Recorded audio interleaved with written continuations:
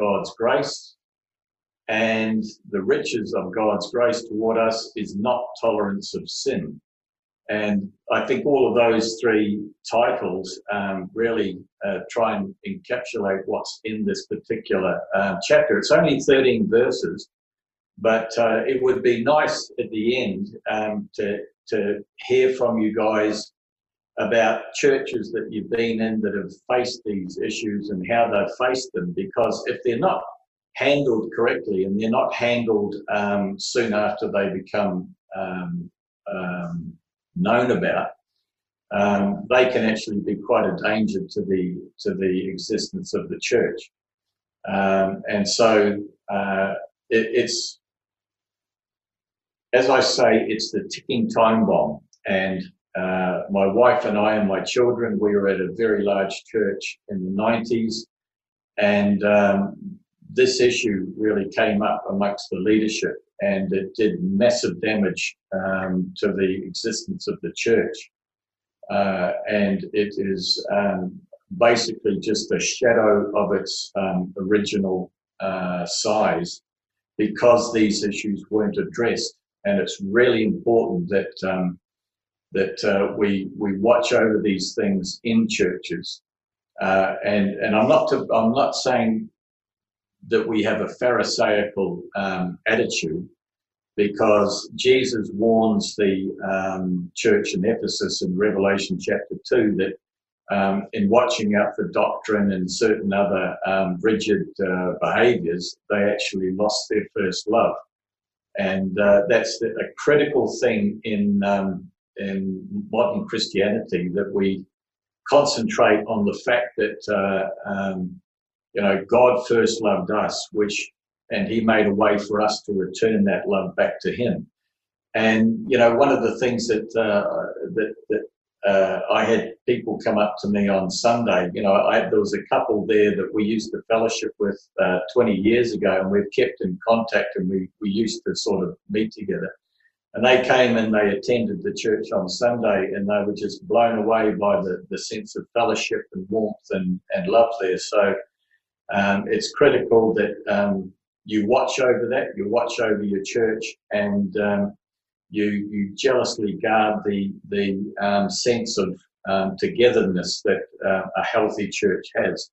And so we're looking at some of the dangers that occur in churches in this particular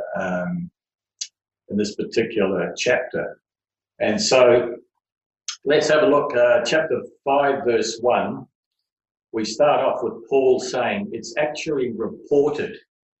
And this is because of Chloe's letter that Chloe and her family wrote to Paul when he was actually back in Ephesus at this time, about all of these issues that were happening in the Corinthian church. And there was divisions, and there was vanity, and there was self-promotion, and all the rest of it. And all of these issues came up before Paul because of Chloe writing almost with a broken heart that these things were going on in the Corinthian church. One of the big problems with the Corinthian church is that Corinth at that time was one of the most sexually immoral cities in the Roman Empire. And it was very difficult for the new believers in this church that Paul had started to divorce themselves from their old lifestyles and become new creations in Christ, which I mentioned later on in this lesson. But if you can't do that, you end up almost destroying your Christian witness in the society that you live in, because we're supposed to be salt and light and provide unbelievers with a clear witness of who Jesus is and who God, our Father, is. And so in verse 1 it says, it's actually reported that there is sexual immorality among you, and such sexual immorality as is not even named among the Gentiles. And the particular problem that we have here is actually incest. And the interesting thing was that incest was uncommon. It wasn't totally absent, but it was uncommon in Roman society at that time. But it was in fact forbidden by Roman law, and people could be arrested and charged and punished if caught in that situation. And so Paul is saying that there's something happening in this Corinthian church that not even Gentiles are involved in, and that a man has his father's wife. And there's a bit of an exclamation there. And if you've got your Bibles, and I hope you've got your Bibles, that phrase father's wife is very interesting. So I want you to turn, if you can, to Leviticus chapter 18 and verses 7 and 8. Because some of the commentators argue amongst themselves whether or not this was the young man's biological mother, or this was the father's concubine after his other wife, his first wife, had died. And I think I can't see why they're arguing, because in Leviticus 18 verses 7 and 8, it quite clearly differentiates between the two. So in Leviticus 18 verse 7, it says, "The nakedness of your father or the nakedness of your mother you shall not uncover. She is your mother, you shall not uncover her nakedness." Now that uncover her nakedness is not simply to pull back the sheets or to remove dress. It's actually more intense and difficult than that. It involves sexual conduct. And notice here in verse 7, he says, God says, "And the nakedness of your mother you shall not uncover." And in verse 8 he says, "The nakedness of your father's wife you shall not uncover." It is your father's nakedness. And there's a differentiation here in 7 and 8 between your mother and then in verse 8, your father's wife, which seems to clearly indicate that God is even being so specific about this problem that there is one thing, your biological mother, and there's another thing, your father's second wife or concubine, and regardless of her status in regards to your father, it is still this terrible problem with incest. And so that's quite clear that, as far as I'm concerned, I think it's quite clear that in this particular situation, based on Leviticus 18, 7 and 8, I think it's his father's concubine. But that makes him no less guilty for this issue that has come up.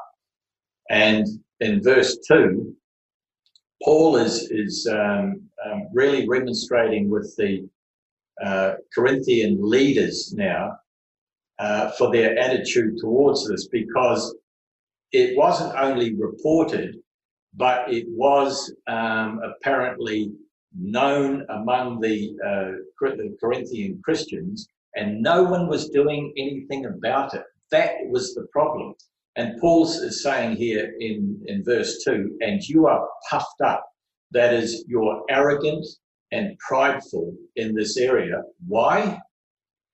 Because they were boasting of their tolerance of such behavior within the Christian church. And there was a problem with the theology within the Christian church, because they had taken Paul's teachings and expanded on it. And they were actually kidding each other with the fact that because God's grace towards sinners is rich and it's extensive, they were extending that to saying, no, it's limitless. So if it's limitless, what they were saying was that whatever we do is not outside the remit of God's ability to pardon us. So there was no constraints on their behavior. And Paul is saying that you are puffed up, you are arrogant, you are prideful and boasting of your tolerance of such behavior. And he says, and you have not rather mourned that he who has done this deed, this is the young man, might be taken away from among you. And Paul is saying, I would have assumed, Corinthian elders, that you would have addressed this issue, you would have separated the young man from the fellowship, and you would have sent them beyond the boundary and the protection of the church. But they hadn't, and they weren't even upset that this was going on because of the society that they lived in, and it's absolutely amazing. And quite frankly, when I was a little kid and going to our local Presbyterian church, there was a respect for morality. And I'm not saying that they were perfect back in the days. I'm talking, I first went to church in 1959. So I'm not talking about that there was moral perfection in those days, but I can remember growing up where there was a moral respect for the church, within the church, and even our neighbours in the street where the church was located all respected the church and the minister and people's participation in the church. There was a respect there. But in Corinth, there wasn't. It was just whatever happens in society, they were tempted to bring it into the church. And Paul is really remonstrating with them for this thing. And this fellowshipping is not the excommunication that we see in the Catholic tradition, but I really like this particular passage here, and I looked this up for this particular verse. And if you've got your Bibles, please turn to Matthew 18, 15 to 17, because this is, your ultimate authority is always Jesus. And this is a brilliant passage in Matthew 18 from Jesus. And it's about church discipline.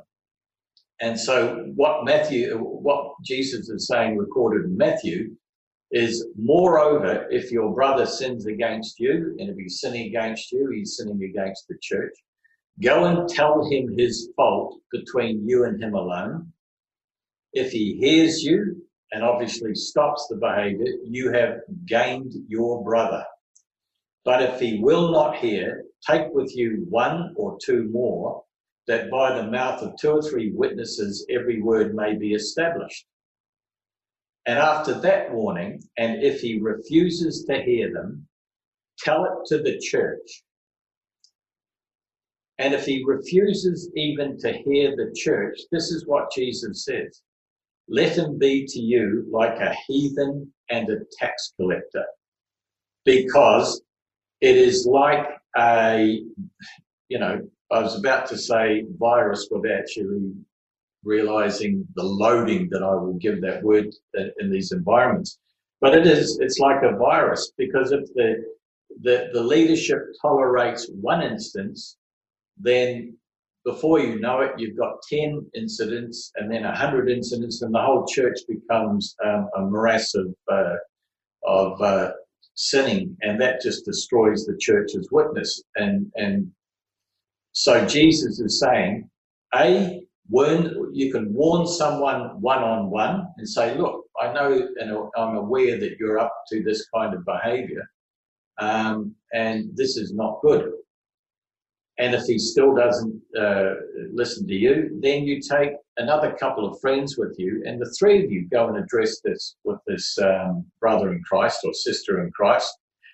And if he doesn't hear that, then take him to the church, eldership, the leadership, and explain it to the church. And if he refuses to listen to the church, then Jesus says you must disfellowship this person. But in all forms of church discipline, the primary motive is restoration. It's not exclusion. The primary motive in church discipline is always restoration of a sinning brother. And that is never to be forgotten, because there are far too many people who, in their own immature way, for them it's easier to cast someone away than it is to actually address the issue and restore them to fellowship. And if you restore someone to fellowship, it's a victory for the kingdom, it's a victory for the church, and it grows and it learns from that. But there is a strict protocol here that even Jesus tells us about. And it's very worthwhile looking at that process. And it's a process that should be followed by each and every one of us when we become aware of these behaviors. And in verse 3, Paul is saying, "For I indeed, as absent in body but present in the spirit, I have already judged as though I were present this person who has done this deed." So Paul has already passed sentence on him because of the reports from Chloe, and he is looking to disfellowshipping this guy until the behaviour stops, he repents, and he requests re-entry into the fellowship of the brethren. And we know that when we get to the second letter that Paul wrote to the Corinthians, what we call 2 Corinthians, Paul is so excited and so happy that the young man, after being disfellowshipped, did repent and did come back. But without the discipline implied first, then he would never have done it. And so we know later on that there has been a victory in this area.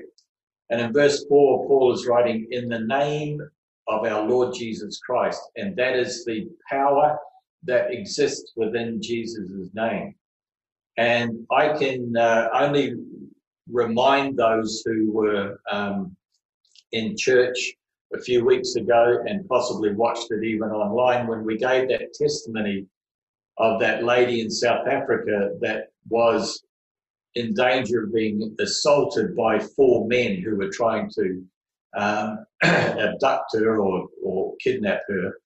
And the only defense this woman has was the name of Jesus Christ of Nazareth. And never forget, please never forget the power that's in that name. If you are called into dangerous circumstances and you don't have any other way out but use the name of the Lord Jesus Christ, that when Paul is saying, when you are gathered together along with my spirit, with the power of our Lord Jesus Christ, deliver such a one to Satan for the destruction of the flesh, that his spirit may be saved in the day of the Lord Jesus. So what Paul is saying, this guy's going to get a wake-up call because he's going to be disfellowshipped. He's going to be blocked from returning into the church environment, to taking part in communion, to have fellowship meals with one another, which was a common thing in Corinth. And he was going to be shoved back out into the unsaved environment. And there is, for such a person, no protection there. And if you want to, and I'm sorry, Eric, I forgot this, but I'd like you to turn to 1 Timothy 1 verse 20.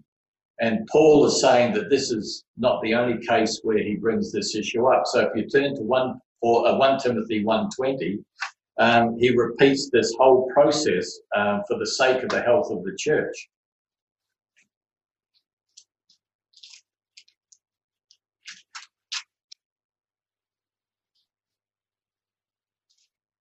In fact, go back to verse 18. If you've turned there, go back to verse 18 because it sets the scene for what Paul actually does in verse 20. And he's talking to young Timothy. He says, "This charge I commit to you, son Timothy, according to the prophecies previously made concerning you, that by them you may wage the good warfare." That is, contending with people within the church and without that are attacking young Timothy as a pastor of the church, as a leader of the church. And in verse 19 he says, "And having faith and a good conscience, which some have rejected." And this is what this young man in Corinth is obviously doing. "Concerning the faith, have suffered shipwreck." Verse 20, "Of whom are Hymenaeus and Alexander, whom I have delivered to Satan, that they may learn not to blaspheme." And I think it was Hymenaeus that was recorded, I think, in one of other Paul's epistles, where he was declaring to the church that the resurrection, the rapture had already occurred, and that they were in the day of the Lord already, and was absolutely damaging the faith of the people that he was speaking to. And so Paul is boy, I'd love to have been sort of walking around just quietly with Paul sometimes when he was engaged in these discipline issues, because he's very black and white. He's very cut and dried. He has a heart for his people. He has a heart for the church. But one of the things he will not stand for is people coming into the church, even believers, and dragging their bad habits with them and creating trouble within the church. And here's another example where Paul is using this extreme form of discipline. So Paul was advocating excommunicating this person publicly in the church environment as a warning to all members of the church, and thrusting them back into this world system, which is Satan's sphere of influence. And in verse 6, Paul is saying, your glorying is not good.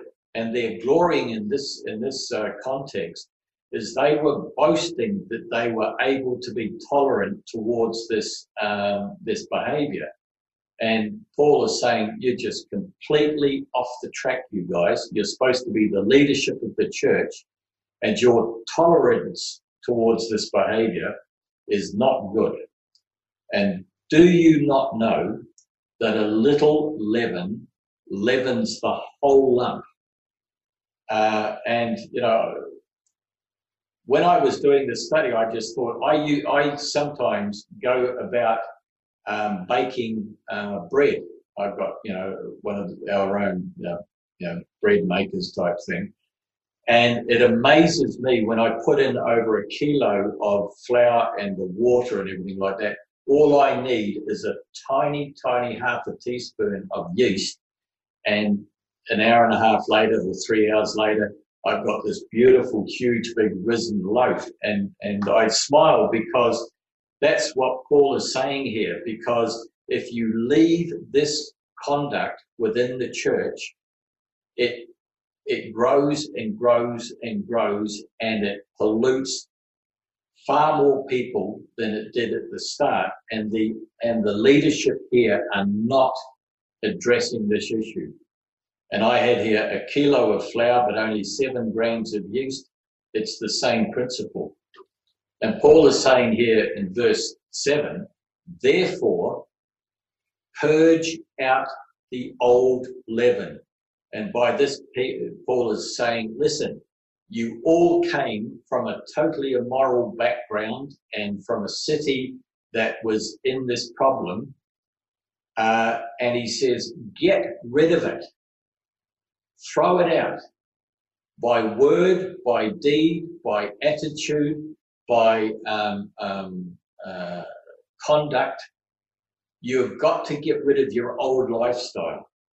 And Paul uses this idiom of leaven to warn that the failure to remove this person from the church will ultimately risk destroying the entire fellowship. And Paul says, if you purge out the old leaven, that you may become a new lump, that is, having removed the sin and the sinner, this would refresh and purify the church, since you are truly unleavened. And what does he mean by that? And he says, for indeed Christ is our Passover, and he was sacrificed for us. The sacrifice of Jesus on the cross made the way for all believers to become new creations in Christ. And in 2 Corinthians 5:17, it says, therefore, if anyone is in Christ, he is a new creation. You, all of you guys on the screen there in front of me, if you are a born-again believer in Jesus Christ, you are not, as far as your Father in heaven is concerned, the old you. You are the new you, and you're the new you heading to an eternal relationship with God in the new heavens and the new earth. You are a new creation. The old things have passed away. the things that you used to do, the things that you used to say, the things that you used to regard as not problematic, all of those things you've thrown out like rubbish in the wheelie bin to be collected and taken away. The old things have passed away, and behold, all things, that is you, have become new. And don't ever forget that. You are a new person. And it amazes me sometimes in 23 years of looking after Christians and Christian groups and being in the pastorate in churches, how people struggle with old habits that they simply can't get rid of, and they impede their growth and their maturity in Jesus. And whether it's addiction to substances, for instance, or behaviors learned in the work environment before you became a Christian, people drag these things along with them. And it really, it's a shame, because God has given you every spiritual blessing that you could ever need to grow up into full maturity in Christ and be a wonderful witness. But it's amazing to me how people stumble in their Christian witness because they can't shed themselves from some of the old behaviors. And I think I've told the church this last year that particularly when I was doing previous studies in this particular chapter, my wife and I met a Christian couple down south, and the man, they were both in their mid-40s, and the wife had been a Christian for nearly 30 years as a young teenager, and she had married this man who was a non-believer. And we get to there in 2 Corinthians chapter 6, and that's a problem in itself. But she married this unbeliever, believing that her faith would be strong enough to bring her new husband into the body of Christ. But the sad thing was that he had been quite lascivious in his lifestyle before he met his wife. And unfortunately, he carried on that way after they married, and had been unfaithful many times during their 23-year marriage when they came and visited Sue and I and were asking for some help. And anyway, this guy had proclaimed that he'd become a believer, and he was in a church, and he had been saved about 3 years. And anyway, he was a salesman. He had health products, and he was really keen on Sue and I using one of these health products. It was like a mineral tonic. And I went down to his place one day just to pick some up. And we were talking in the driveway in his house, and he gave me this, little can of these tablets and that sort of thing. I think it was magnesium or something.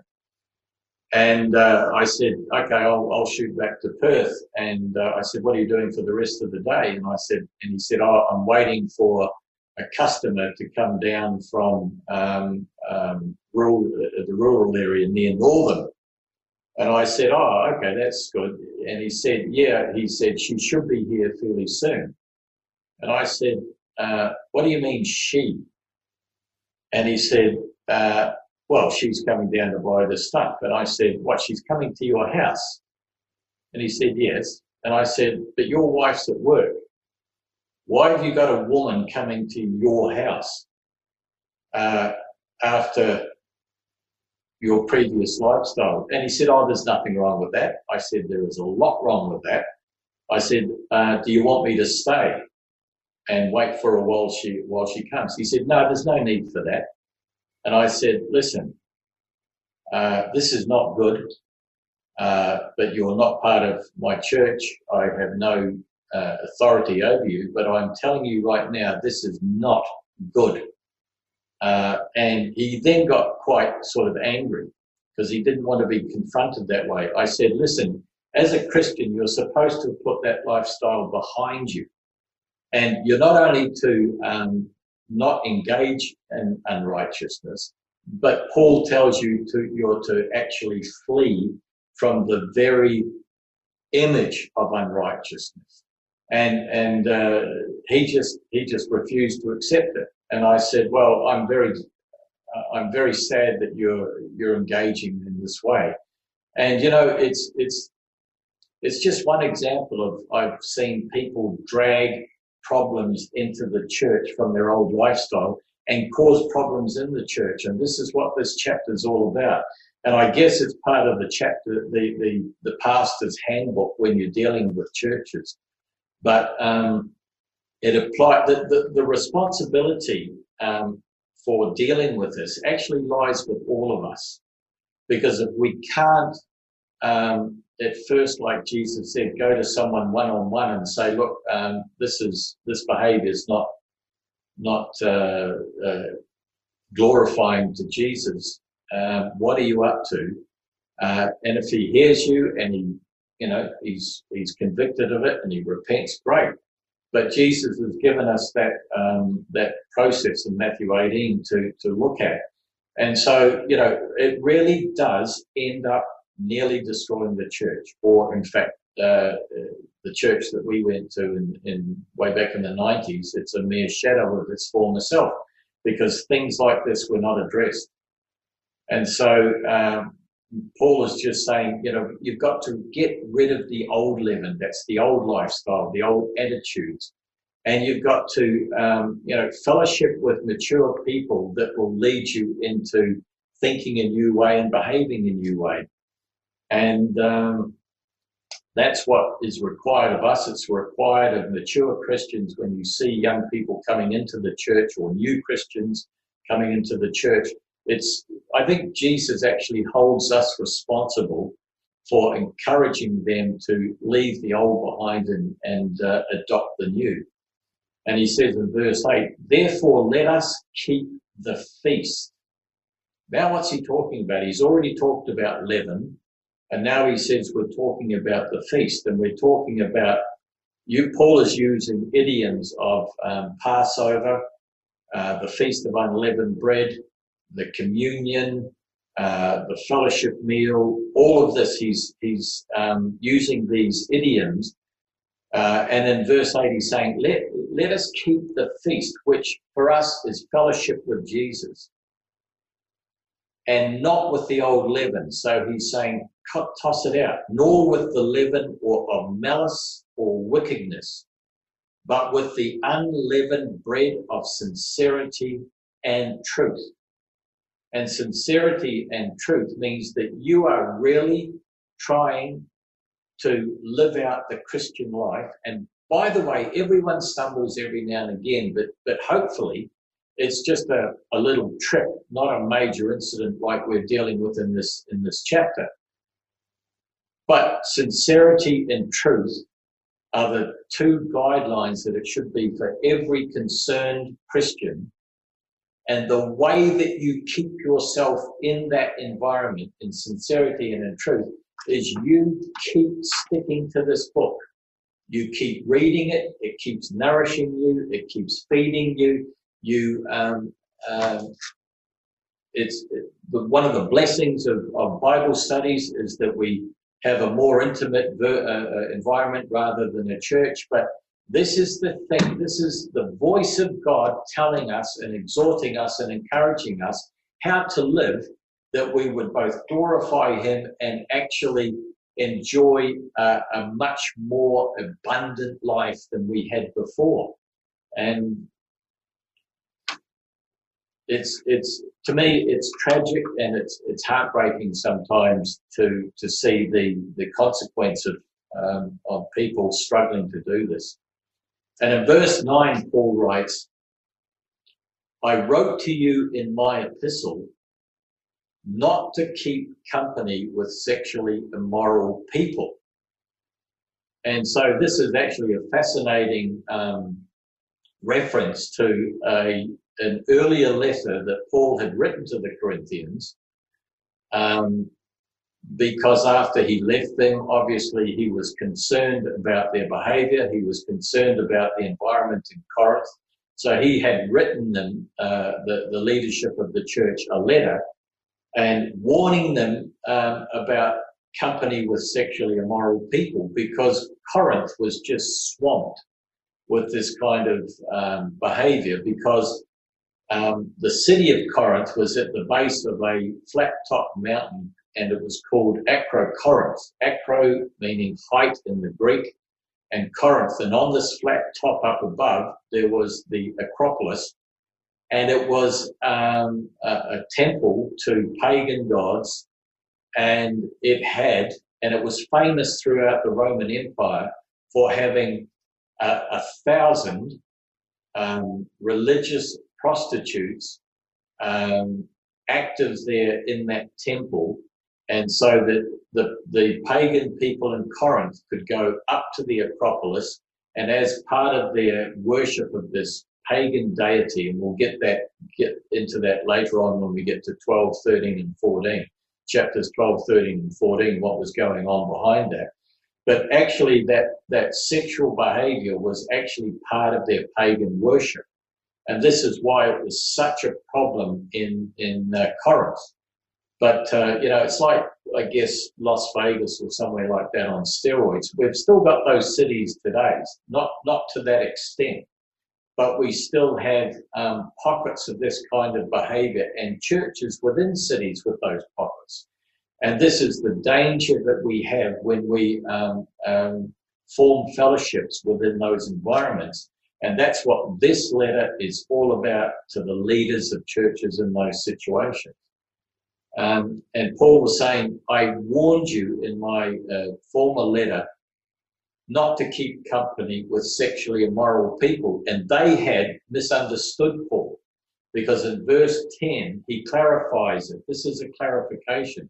And he says, yep, I certainly did not mean with the sexually immoral people of this world, or with the covetous, or with extortioners, or idolaters, since then you would need to go off this entire planet. You can't. He's not saying that you disengage from the society around you because they're sexually immoral, because God planted his church in Corinth to be a witness to the people in Corinth that there is a better way, a better lifestyle, a more rewarding relationship with Jesus Christ than they had ever seen before.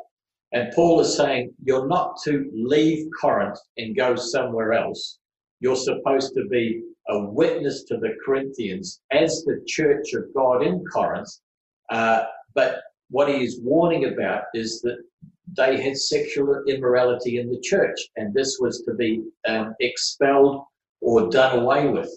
And Paul is saying, we are the salt and the light to a lost world. As whatever fellowship we're in, we should be salt and light to the people surrounding the church, and in our lifestyle, our workplace, and in our families, even in our families with our unsaved brothers and sisters and aunts and uncles, whatever, we should be salt and light.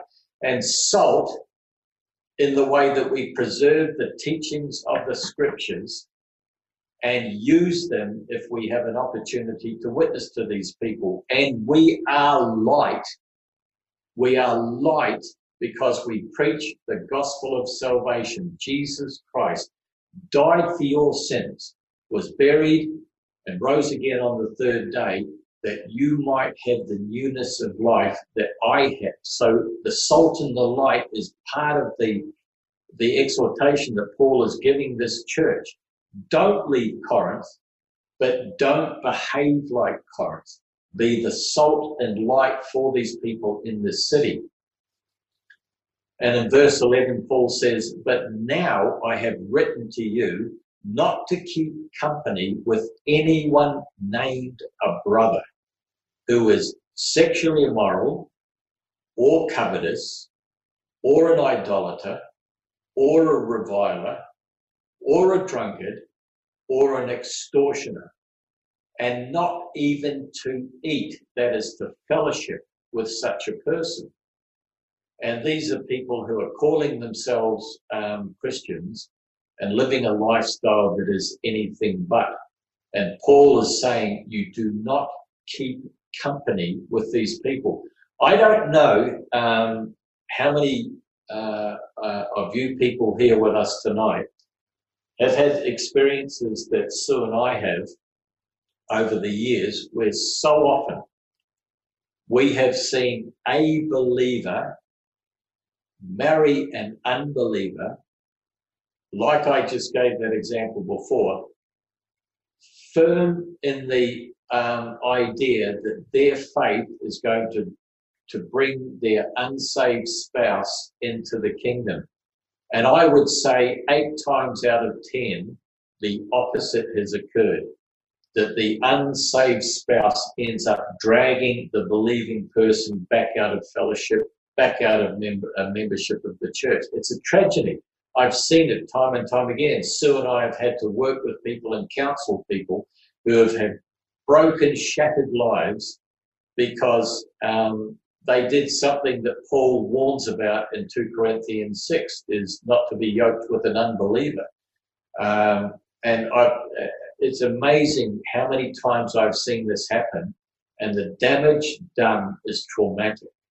But unfortunately, we see it happening even frequently now, because people just are convinced that marrying an unbeliever is going to get them saved.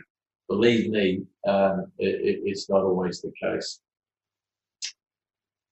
And in verse 12, and Paul is saying here, for what have I to do with judging those also who are outside? Paul is saying, I don't judge people outside. I witness to people outside.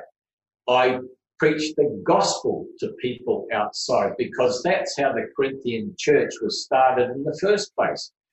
Paul went there to start the church, and he had Sosthenes, his brother, and he had Priscilla and Aquila, who had been cast out of Rome by the emperor, and all Jews had to be cast out of the Rome, and Priscilla and Aquila had ended up in Corinth.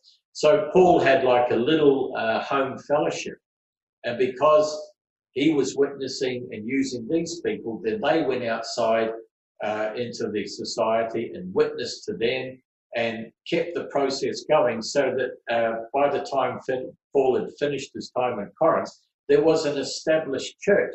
So you're not supposed to disengage from the world around you, but you are supposed to be totally different to the fellowship that is around you. And Paul is saying, I don't judge those who are outside. I want them to come into the body of Christ. I want to come into the fellowship of the brethren.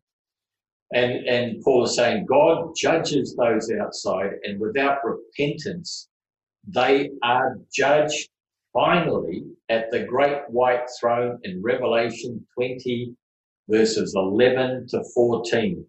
And I think it's worthwhile that if you've got your Bible, please turn to Revelation 20. It's a passage that we very rarely go to when we're talking about the consequences of failing to accept Jesus. So Revelation 20, verse 11. And this is a event that apparently it's a tragedy. And it's a tragedy because I've got stubborn brothers and stubborn nephews and stubborn in-laws who just will not respond for some reason to the gospel of Jesus Christ. And they have seen in my wife and I a totally profound change of lifestyle and attitude and all the rest of it. But, this is a passage that terrifies me when I think of their future destiny. And in verse 11, it says, and then I saw a great white throne and him who sat on it, to whom has all judgment in heaven and earth been given to. It's Jesus. So this is Jesus there sitting on the great white throne. from whose face the earth and the heaven fled away, and there was no place found for them. And I saw the dead, small and great, standing before God, this is Jesus, and the books were opened. And another book was opened, which is the book of life. And the dead were judged according to their works by the things which were written in the books. The sea gave up the dead who were in it, and death and Hades delivered up the dead who were in them. And they were judged, each one according to his works. You know, the book of life was there. This is the book of the Lamb. This is the Lamb's book of life. And the name of everyone from Abel forward who has ever accepted Jesus as their Savior, their name is written in the Lamb's book of life. And you are never going to be there subject to this judgment because your name is in the book of life. But when the book of life is opened at the great white throne judgment, those people who have faced the last resurrection and whose names are not in the book are then judged by their works as unsaved people.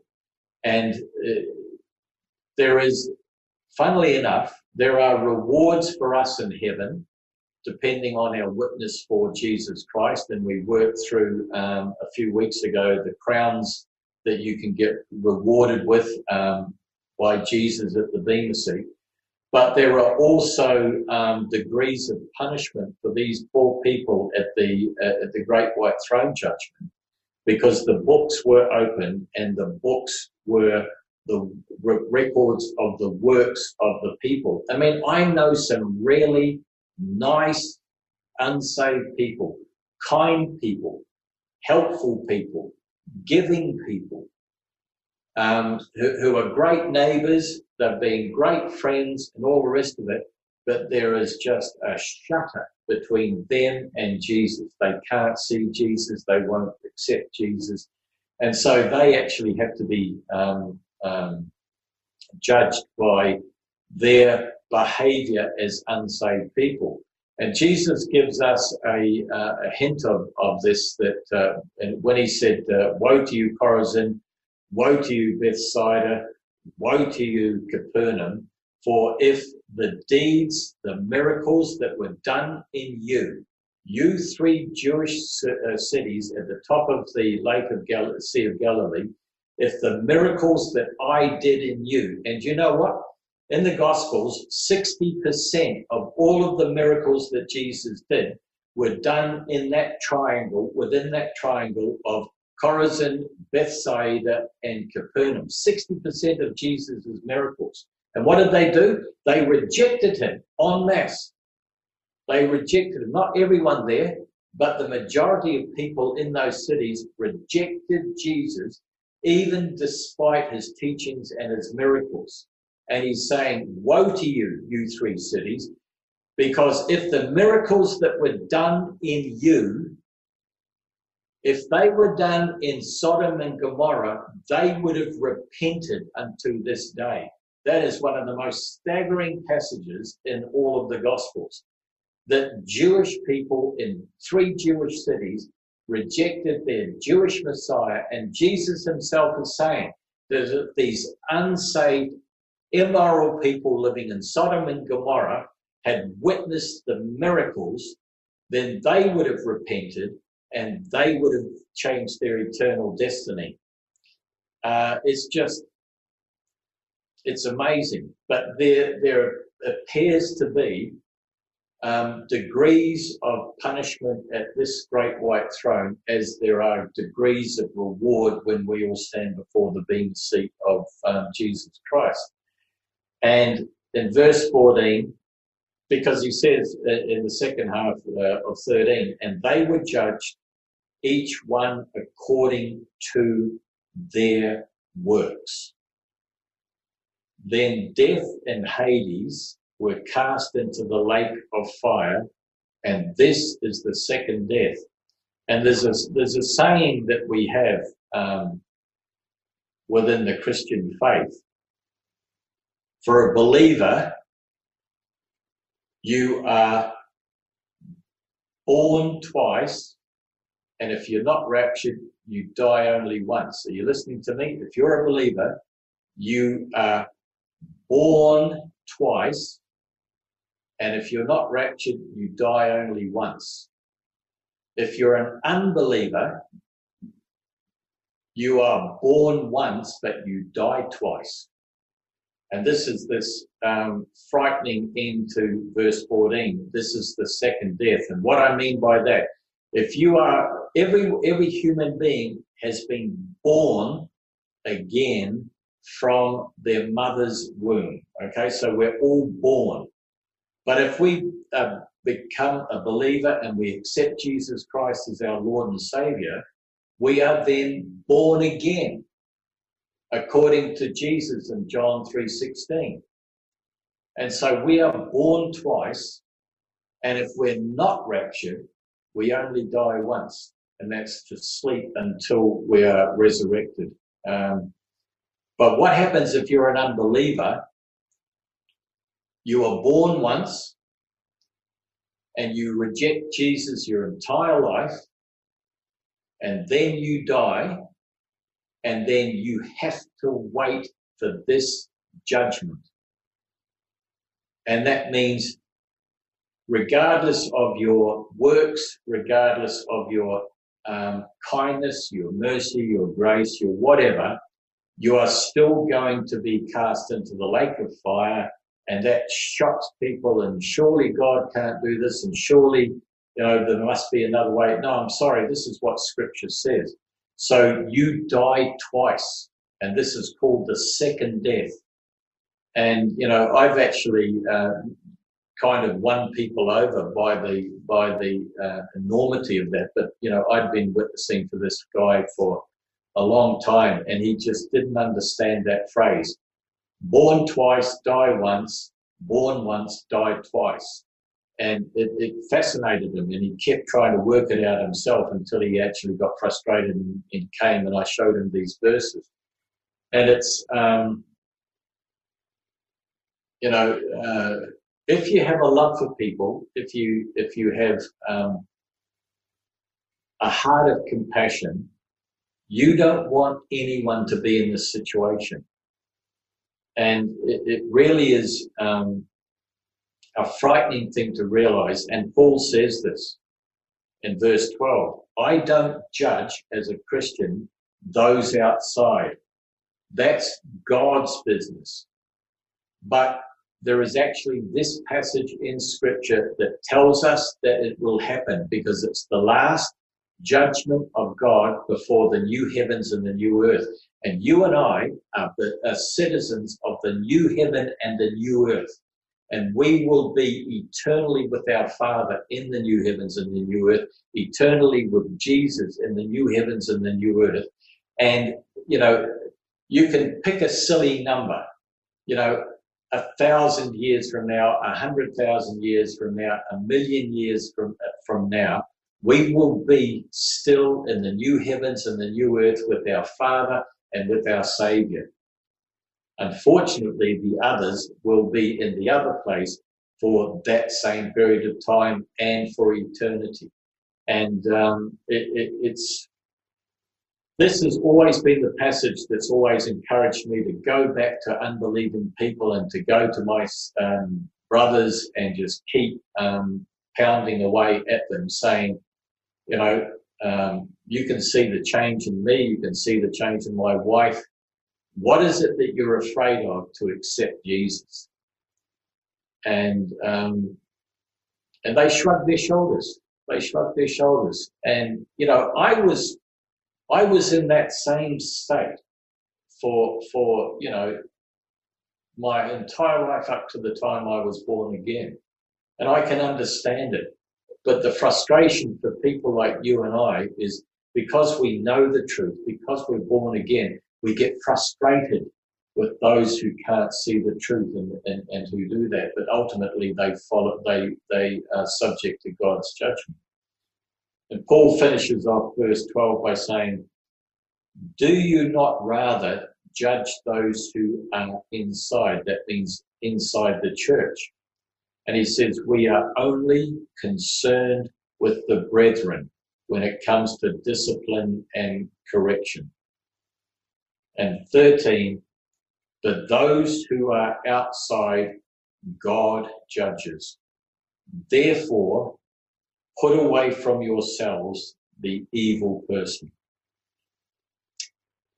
And it's only 13 verses, but boy, I've been in the presence of two pastors at a pastors' meeting having a go at each other, totally disagreeing on the profound nature of this chapter. And, you know, there are liberal people who say, well, no, that was the God of the Old Testament, but we worship and serve the God of the New Testament, and who is more gracious. He's more gracious and forgiving under the New Covenant than he was in the Old. But God says, I am immutable. I change not. I am the God of yesterday, I'm the God of today, and I will be the God of tomorrow, and I don't change. That's why I call this chapter the ticking time bomb, because it's probably the most confronting chapter, except for, it is. It's really the most confronting chapter.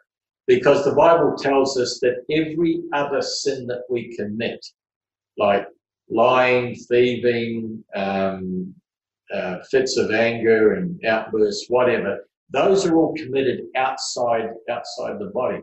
But sexual immorality is committed by the body and has an effect on the body. And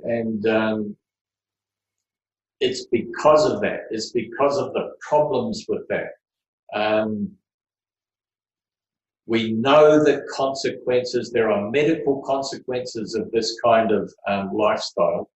And, years ago, I worked for a funeral company, and I have to tell you quite honestly, because you're all adult people, that we came into the environment of people who had in fact died from the consequences of this behaviour. And it's tragic. It's absolutely tragic to watch. It's tragic to deal with families who have to cope with this. And it's I'll never forget it. It's heartbreaking to see it. And Paul actually warns in Romans chapter 1 about certain people who behave in this way, and they receive unto their own bodies the consequences of their sins. So the Bible is full of warnings. Your Father has given us so many warnings about how we conduct our life, that, the people who end up facing the consequences of these things have no excuse, because, even your doctor should be warning you against these things. And we carry on next week with legal issues between believers. That's fascinating, but nothing I don't think is as profound as this chapter.